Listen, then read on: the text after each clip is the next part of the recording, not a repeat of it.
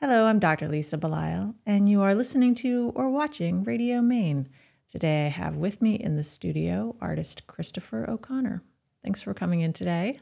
Hi, Lisa. How are you? I'm doing very well. So we happen to be taping this on St. Patrick's Day, and you and I were talking about the fact that despite the fact that you were from Ireland originally, St. Patrick's Day is not as big a deal for you. It's not as such a big deal. I mean, I love the pageantry.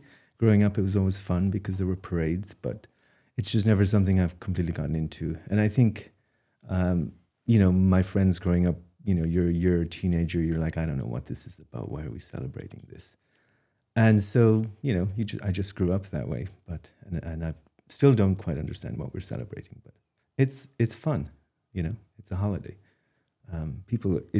I guess one of the good things about it is it's a very joyful holiday. A lot of people seem like they really have fun on St. Patrick's Day. Sometimes maybe a little too fun. But it's generally a good thing. Do you feel like, having moved to Portland in 2012, do you feel like you've managed to bring some of your Ireland Irishness with you? Do you feel like you maintain a connection with your home country? I do. Well, it's funny because I forget I have an accent. I mean, as anybody who has probably an accent does. And so when I go out, I could be, every probably third person I bump into, it could be at the store. Like I was at the store last week and this gentleman stopped me as I was paying and he's like, so what part of Ireland are you from? And again, I forgot I have an accent. I was like, oh, I'm from Dingle. And he's like, oh my God. He said, my son is down there at the moment. He's studying in Dublin, but he's visiting Dingle. And I get that all the time. So many people have traveled to Ireland and even the place where I come from. So when I'm over here, I feel like I bump into Irish people all the time, and they're so curious about if they've never been back to Ireland, or they have their parents were from Ireland, but they've never visited yet. So they're very excited to bump in and ask questions, and I love it. I mean, it's a great thing. Being Irish has always been a positive thing. I've really never run into people who find it a negative attribute, and generally there's a jolliness, I think, to being Irish. Well, I'm interested in that idea of jolliness because isn't there also a little bit of melancholy that? Oh yeah. Yeah. A lot of the music has one of my favorite pieces of music growing up I think it was called The Lonesome Boatman, and it's a piece of music with tin whistle, and it's extremely lonesome. I think it's about an old fisherman who has maybe out at sea at last, or else the fishermen have not come home that evening. So, and that happened quite a lot, of course, which is ironic. What's a little ironic about things is a lot of Irish fishermen could not swim. And yet they would be out in these treacherous waters in these little boats fishing. But that's how they did it. Yeah. And actually where I come from, the area where I come from there's the Blasket Islands are in that area. And during the famine, that was one of the few places that wasn't affected by the famine because they mostly fished and they had their own community out in the island. And it was almost unaffected by it. It's just pretty interesting. So there's an interesting parallel between where you are now in Maine with the coast and the islands off the coast and where you originally are from. Yes, and I felt like a natural attraction to go visit the islands as soon as I got here. It was almost like reconnecting with something. And I read somewhere, and I don't know if this is true or not, but the geology of Maine and the geology of Ireland, at one point when there was a supercontinent, they were connected. And I like to think of it that way right now. Because when I paint the rock formations in Maine, they're quite different from Ireland, but there's a connection at the same time. I'm remembering myself climbing along those rocks as a kid, picking up seashells, and looking into pools and seeing the seaweed and the colors and just getting lost in that. And that's kind of how I paint. How are the rocks different in Ireland? Well, I think it's because there's so much moisture in Ireland. It's like so green, but everything has moss on them, and even the rocks that are way up off the water where the water never reaches them, they're covered in mosses and lichens, and it's really beautiful to look at. And there's so much life in there, bristling. And And I think one of the things I really like about that too is there's a high degree of abstraction in there, but yet your mind is rationally telling you what this is and what that is, but you can get lost in it really quickly. When I'm looking at your pieces, there's clearly a lot of lines to them. Mm-hmm. And at the same time, your technique is not necessarily based on straight lines. No. I actually, the piece I'm working on right now, it's like a 4x4 foot piece, and I started drawing on Monday, and I have another day of drawing left on it. But I just love mapping it all out. Some of it will not stay, and by the time I'm finished, you will see rocks and you will see water. But if you look a little closer, it's all very abstract in there. There's squiggles, there's circles, there's angles, and if you take the time to slow down and look at that, kind of something opens up and expands. The rocks disappear. It's almost like a state of mind. How did you get into the style of painting that you've chosen? I think part of it is I didn't take a normal route with art. I never went to art college.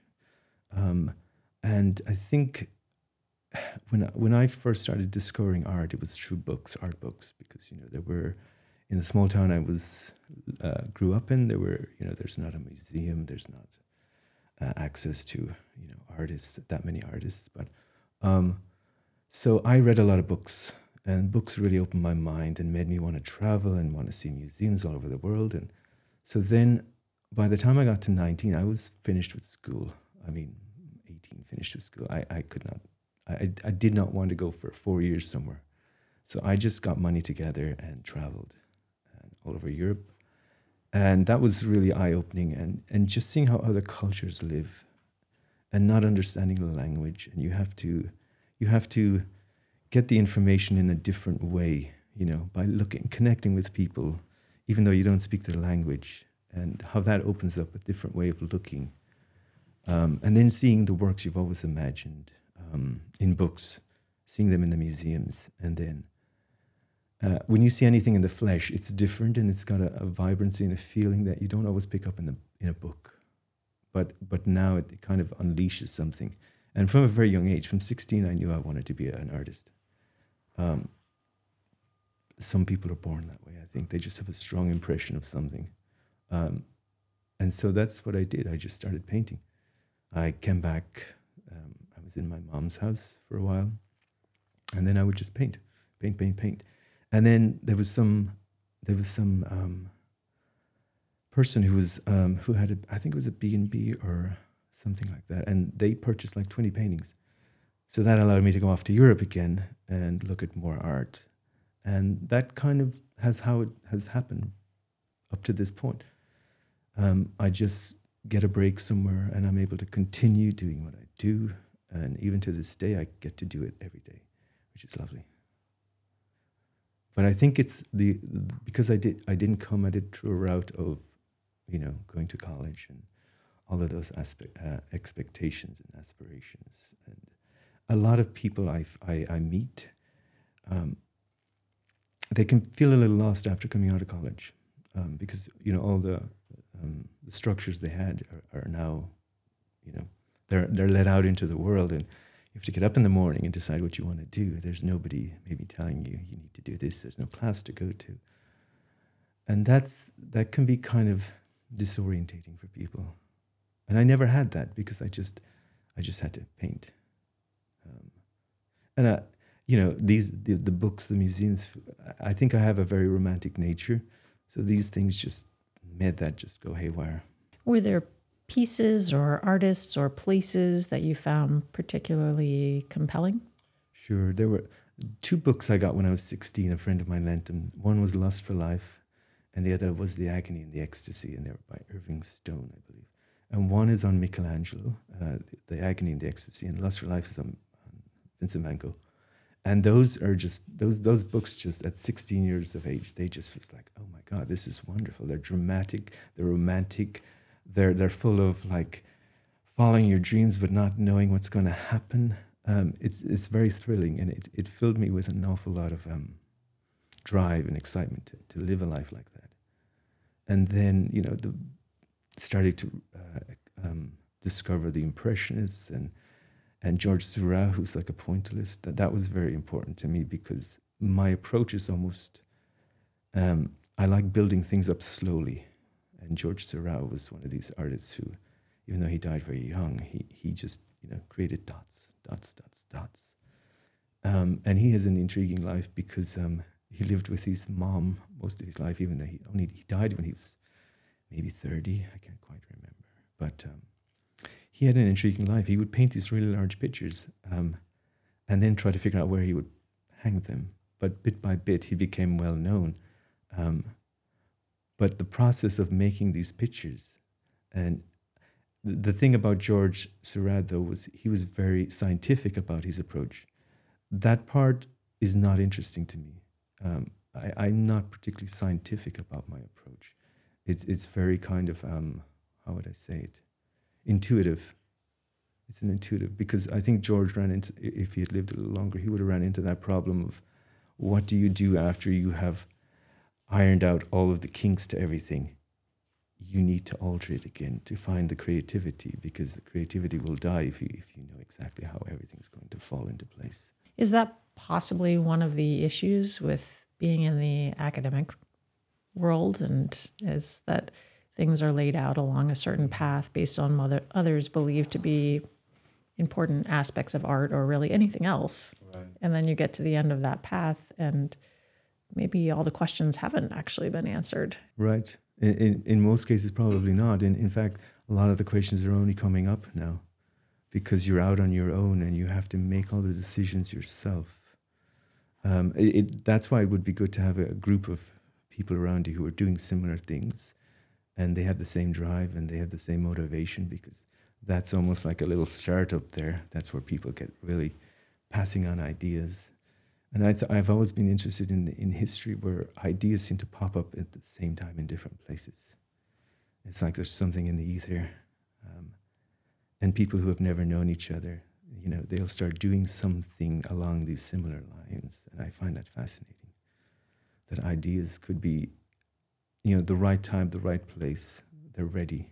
I'm interested that even as a younger person, you were reading about artists who, some of whom would be considered troubled. Mm-hmm. I'm specifically thinking about Van Gogh. Mm-hmm. And that didn't concern you. You didn't think, oh, I don't want to be troubled like Van Gogh. Sure. You said, well, I'm willing to step into that space of not knowing. Yeah, I mean, I think that it wasn't a conflict initially for me because it was just so exciting to discover new stories. But I think over time I started to wonder about an artist having, the stereotype of the artist having the troubled life. They're broke, they're struggling. They're having to ask for, people to help them out in places or to get materials. But I've never really believed in that aspect. I've never believed an artist has to be troubled to create great work. It's just like in movies where the protagonists are always the dark ones, and they're the ones that engage us more for some reason. But I think it would be more interesting to have stories where the protagonists are actually not troubled, but leading people in actually great spaces and into great areas. And that could be thrilling too. It doesn't always have to be, this artist struggled all his life, never sold a painting, and now all his work is in museums all over the world and priceless.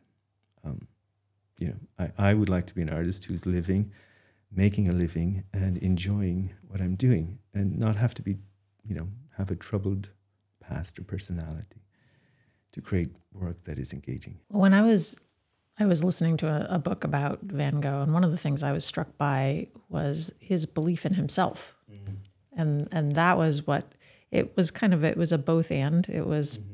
both very helpful for moving him forward in his artistic career, and also caused a lot of conflict with his family and people around him. Right. So I wonder if there's a way to kind of encapsulate or capture somehow that drive that he had, and not necessarily have it lead towards this brokenness and this sort of the trope of the troubled artist that you're describing. Yeah, because it's what's challenging sometimes is and I think as an artist, and this really kind of could be a lot of different types of people, but you can get so involved in what you do to the exclusion of everything around you sometimes, and that can create troubles, I think. So you have to create balance in life, and balance to me is about working daily, working a certain amount of hours daily, and then having time to also spend with your family and do things that need to be done outside of painting. But ultimately, I need to paint every day because that seems to be the only thing that gives me true meaning about why I'm alive. And I don't even always have words to describe that, but hopefully some of it comes up in my work. You're the youngest of 5. Youngest of, I better be right about this. Sometimes small numbers can be trickier. 6. 6. Mm-hmm. Okay, so there are 4 brothers and a sister. Okay. Did anybody else in your family go into art? No, they didn't, and that's the bizarre thing. It's maybe not that bizarre, but there wasn't really a lot of art growing up in the town I grew up in.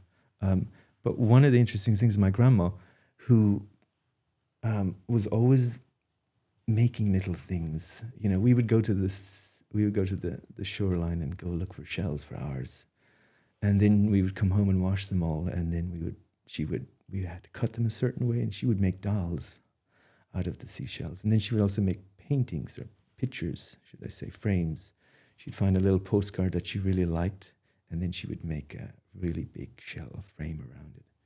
And she was great. She would put them all out in great detail, and she would organize everything first.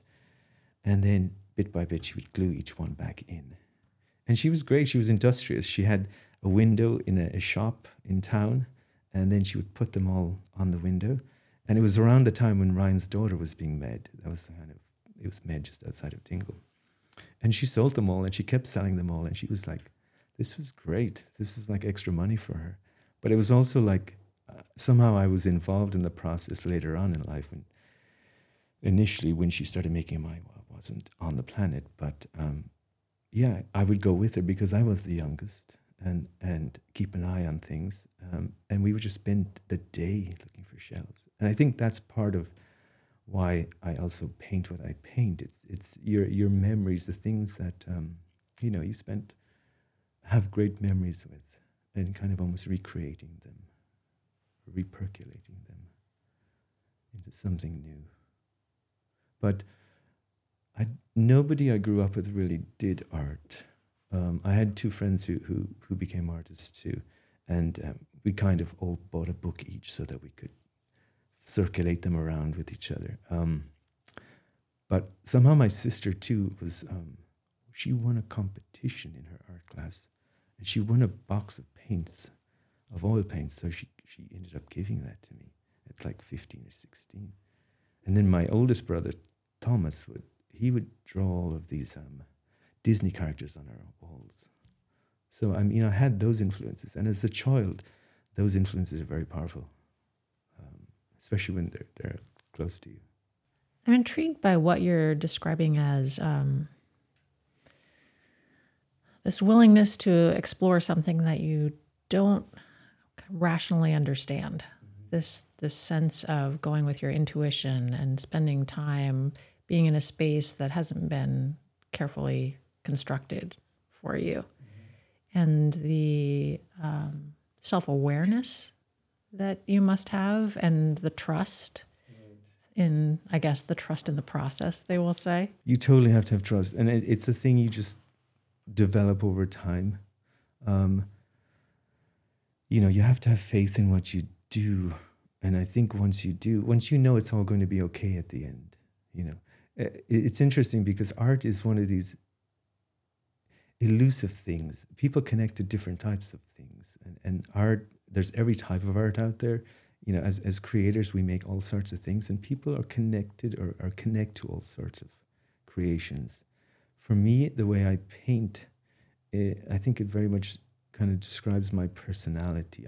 I can really hone in on something, and then I have to pull back out again and see what am I doing here. But it's a lot of kind of back and forth. It's almost like focusing a camera and then taking it out of focus so you can see it a little better. But I'm at a point now where I do trust myself, and even when I'm having a day where I can't paint a straight line, it's okay. I'm not really bothered by that, because I know tomorrow I come down here and something else might happen, will happen, and I love that. I love trying to be carefree with what you're doing, even though it's like you devote your whole life to it, but you cannot take it too serious. You got to show up every day, but you cannot be too serious about it. Because I think if you are, you kind of rule quite a number of creative aspects out. Because sometimes when you're making something, you might completely take a pivot. And if you allow yourself to do that, you might just discover something new that you can add to your repertoire, which is highly exciting, because it may not happen that often. Something that truly connects to you, that all of a sudden you're introducing to your work, and it just works in the way you paint or create. So when you say that this in some ways reflects your personality, what does that mean? That's a good question, because our personalities are always slightly changing, especially over time, over years. But I do think there's like a core to your personality, and that, I would say, maybe doesn't change that much. And I feel like when I look at my paintings, I kind of see my personality in there. It's a very particularness to things. If you ever come to my studio, it's I almost think of it as a laboratory. Everything is organized there because I don't want to spend time looking for things. I just want to paint. So everything is where I need it, and I can just go right over to my easel and start painting. And one of the fun things is actually when I do run out of something, and I haven't, bought a replacement. That's actually when something new can happen for me, because I have to pick up either a different paintbrush or a different color now that I haven't used for ages. And all of a sudden that can spark something completely new. And that is part of my personality. I can repeat and do a similar thing for quite a while, and then it's almost like a trajectory in space. I hit against something, and that shifts me in a whole new direction. And it can be the smallest thing, or it can be the biggest thing. There's so many variations on it. But for me, a big painting, to get involved in a big painting, is a wonderful place to get involved in, because I could be gone for a month now. But not, because you get to a place where you're like, once you go down into your studio, and I like rituals, I like to do a similar thing every morning so that I can get into a headspace. You can just do that. You can click on and you can click off again. Over time, you can get to that place where you can just, okay, I'm painting now. And off you go. And sometimes it works, sometimes it doesn't. Sometimes you just, okay, it's not working today. Go take a walk or go out into the garden and plant something. Yeah. But it's different every time. And it's interesting. Sometimes I think, I don't know if you ever saw the movie Contact with Jodie Foster. And she's in a shuttle or something where it's about to take off, but it doesn't. And the experience she had was different from what everyone else was seeing. She went off somewhere and she had this amazing experience. But when she came out of the shuttle, everyone was like, no, it failed. It never went anywhere. And sometimes painting is like that. You're sitting there. Anybody who comes down and just sees you, you're just sitting there. But you could be off anywhere as you're painting. And that's kind of really fun. Do you think that we give ourselves the space to engage in that sort of activity on a regular basis? It's a good question. I think not. And I think things have really sped up now. I say that because whenever I go to one of the islands and I spend a night there, it's like, my goodness, the change in tempo in your mind, you just can completely relax. and you're out underneath the stars in the evening. There's no cars, there's not many sounds, and it's really quite nice. You can really slow down. And that makes me then realize, gosh, actually we are all sped up. It's really hard to slow down sometimes because there's always like a bucket list of things to do. And painting for me is one of those places where I can close the door on that for a little bit and go into a place. I know during the pandemic, we were seeing a lot of people who were re-engaging with nature and going to the national parks in the United States. And probably this was a global phenomenon, I would say. And now people are starting to go back to work, and work is starting to be back on site, and people are starting to kind of, I guess, get reconnected to everything electronic and maybe fewer things that are in nature. How should we, I don't even know if should's a great word, but how do you continue to stay connected? Is it the rituals you're describing? It's the rituals to a degree, like keeping them daily kind of keeps you in that place daily.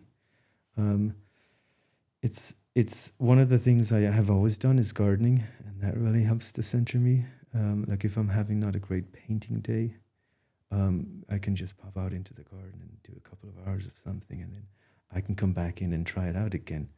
But like it's so I don't want to. It's so therapeutic to go out and have your hands in the soil and plant things and watch things grow. And while you're out there, you're just looking around. You might see the light hitting a tree in a certain way, and that just spurs inspiration. And you're like, okay, I need to go in and paint. Like there's just this feeling when you see certain things that you're like, okay, I need to go back in now and work on a few things. Not necessarily that tree or that light, but you just have been inspired again by something, that thing that's around you at all times, wherever you go. I'm always intrigued by putting something in the right type of soil with the right type of light, with the right environment, and seeing what happens. And I love the fact that really when you are working with plants, but really any living thing, you're not necessarily doing anything other than creating the possibility that it's going to thrive or not. Right. And for me, I love going back. I have a little planting bench downstairs, and I'll go downstairs and I'll say, oh, those little spider plants that I took and put them in the soil, are they gonna thrive? Or are they not gonna thrive? Yeah. No, and it's interesting. Sometimes my biggest success with planting is when I leave them alone, Sometimes I overwork things, and then these are lessons you can carry through to your painting when you are working on something. And there's been many instances where I'm working on something and I'm like, okay, I think this is done, but I'll push it a little further. And sometimes pushing it a little further is great. Like you discover something new and you maybe make the painting even into a better thing. And sometimes you just destroy it because you have overworked it. But those are lessons, and it's okay. You just start another painting. Yes, I found the same thing in working with people, because that's mostly what my other job is working with people, is that there's the inclination to want to have such control over that you want to keep going back to that person and saying, but wait, can we explore this a little further? And sometimes what you need to do is just leave it alone so that they can process things on their own and come to whatever new space they need to come to. Sometimes you really can't control what goes on. Yeah, no, totally true. Sometimes it just is what it is. And maybe either you can't or you're not the person. But I definitely agree with that sense of space, giving a space and just allowing it to unravel or on what's the word? Yeah, open up and just be whatever it's going to be.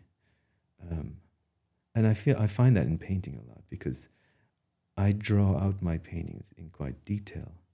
And yet that's, by the time I'm finished with that, it's actually just the start. And now once I start adding color, I'm really trying to create this tension between the color that I add and the lines that are already there. And some of the lines will disappear and some of the color will take over in parts. But there's such a strong sense of line that I'm never worried about that part disappearing. But I'm always trying to get it to a place where the line becomes the color is the line There's no differentiation between them, and that's what creates the strength of the work. That you kind of can get lost in between. For me, like with the Coastal Water series, the rocks are a way into the painting. Like total abstraction sometimes can be intimidating for people because sometimes I think a lot of us are trying to find that one thing we can connect to and see and go from there. And so with the rocks, for me, that's what that is. It's an opening into some place. And once you get past the rocks and go into the painting, it's almost like you can just wander off into all of these little places like I did as a child, going to all the pools and picking up seashells. And that's a beautiful space because it's very open and there's not judgment there, and you're just discovering things and looking at things.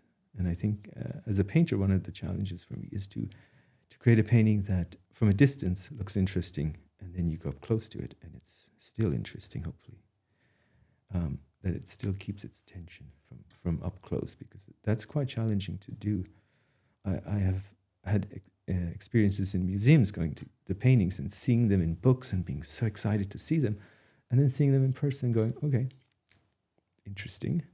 But it didn't quite have, when I went up close to it, the same tension that I wanted. And there was one instance where I was in, I think it was the Georges Pompidou in Paris, and I was looking at a Nicolas de Staël, I think you say he's a French painter, and it was called the Orchestra or the Symphony. And I was looking at it. It was a very abstract piece. I was looking at it, and I was tired, so I just sat down looking at it. And then maybe after 10 minutes, I started laughing, and I could see the image. I could see the painting, and I was blown away that.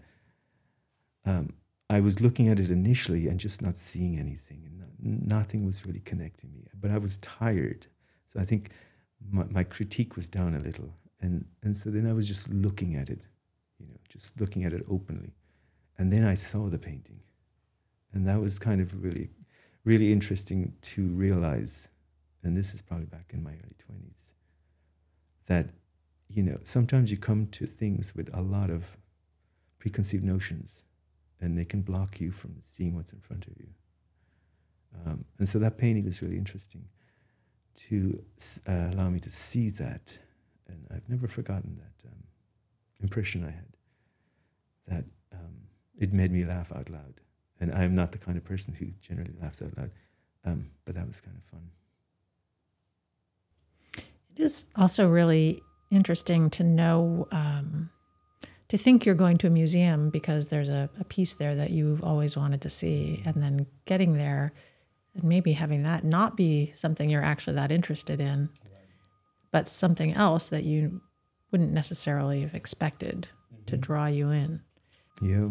And I've had many instances where I've looked at paintings and initially not seen the painting. Like I've looked at it and been confused about what I'm looking at.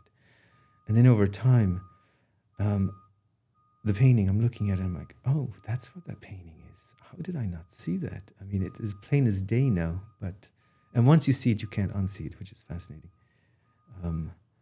But yeah, I mean, it's just always so interesting. Look how you look at something, and differentiating that about how you think about something, because there is a difference. The paintings I'm doing right now, the rock paintings, I like working on the larger pieces because the largeness allows you to have that feeling of you're looking at something, you generally know what you're looking at, but then the more you look at it, other things start opening up and you get a little confused, but not in a bad way. You're just confused because you're like, oh, what is that? And then if you carry off with that, you can kind of go off into this world. I find it a world of shapes, a world of color that I think is very integral to us at a very basic level. We connect to that place because I don't think there's, as soon as we form images almost of something or words, that's when I feel like our mind starts to create scenarios that aren't always there. I remember going to see the Mona Lisa and having it be surrounded by people. You couldn't even get that close to it, and it was so much smaller than I thought that it was. And just being struck by the fact that by the time I actually saw it in person, there were so many layers between me and the piece that was actually hanging on the wall that it would have been better if I had just kept it in my mind as something that I had seen in a book. Let's Right. just say. Yeah, yeah. I totally understand what you're saying. I had the same experience when I saw that. I actually got frustrated that I moved on. I think I saw it for a split second, but there were so many people. It was not enjoyable. But then what's interesting is, again, then you go off. That was your preconceived notion to see the Mona Lisa. You saw it. It's not so much that the painting was okay, just the experience wasn't great. And then you move on to another part of the museum and you discover something you'd never even known about. And again, it might be a painter or a painting that is very obscure and not very much in the history books, but it could actually reveal something to you a lot more than the Mona Lisa might. Well, we're excited that you've joined the Portland Art Gallery, having been in Maine since 2012. 2012, yes. Well, I'm pretty excited I've joined the Portland Art Gallery too, because I've always had my eye on the Portland Art Gallery. I mean, I think having space in Portland to represent your work is a great thing, because living here, I'm only a half an hour outside Portland in Wyndham. I always like going into Portland, and if there's an opportunity to see art, that Portland Art Gallery is in a perfect location. And I think it will just, allow my work to be seen by a lot more people, which is always a good thing. And it's always exciting to show your work, because it really is lovely to hear people's responses. Even if it's critical, it's fine. I mean, when you put work out, you have to be okay with receiving back information that might not be what you want to hear. Well, that's a very balanced and considered response to criticism that I don't think everybody shares. Sure, but I think like at a younger age, I would like blow a trumpet when I got some bad news about something. And, you do that for a while and then you realize, well, that's just silly. You got to move on from that. And so hopefully I think I have. But yeah, criticism is, again, it's like when you're younger, if you can find somebody to show your work to, that you trust and you value their work, and if they can give you criticism in a very constructive way, that's actually great. That's really productive. And if you're open enough to receive it. But I think if they deliver it in a certain way, you can be open to receiving it. But that's actually really informative if you take it in. Because I think the more you show your work and the more you interact it with your audience and the public, like it is a back and forth. Even though I produce the work on my own in my studio, when you present it to the public, like now it's out there and you really have no control, and you shouldn't really have to have control over it. Some people will love it and some people will not be connected to it. And that's perfectly fine. Because I experienced that myself with art. I think I was reading recently about the idea of narrative and the idea of a story and the intersubjectivity that occurs between the person who creates the story and the person who reads the story. And it's that interesting, that space that where somebody has put something out there and somebody else is letting it into their sphere. And you're right, there really isn't a control. Right. And I don't think there should be, because if I think of myself, like all of the artists that have influenced me, if they had decided to not show their work for whatever reason, like, I don't know, I would maybe be a different artist. I don't know. But I have loved having the freedom to look at all of these artists over the centuries now. And sometimes the artist that you wouldn't think could influence you a lot has a big influence on your work. And, it's just nothing is, as artists, I think, like we're all creating on top of what has already been created. And that's a wonderful thing. I think it's fascinating that you could give one subject to 10 artists and it will all be different. I mean, that is just amazing as a human endeavor that we can do these things like that. I mean, we're also creative. I think if we just allow the space to be there, and creativity shows up in everything. I was always fascinated as a young teenager, looking at cultures around the world and seeing how they made everything particular. Their clothing, their jewels, their utensils were all embellished. They were all for the glory of something great. And I found that fascinating. Well, I've enjoyed our conversation today, and I'm sure that people will enjoy seeing your work at the Portland Art Gallery. And I hope that you and I have a chance to interact at a future opening, perhaps. Oh, I think definitely. I look forward to it, Lisa. I've been speaking with artist Christopher O'Connor. We're glad to have him joining us at the Portland Art Gallery, and I encourage you to take the time to get to know his work at the gallery or online. I'm Dr. Lisa Belisle, and you've been listening to or watching Radio Maine. Thank you, Christopher. Thank you, Lisa.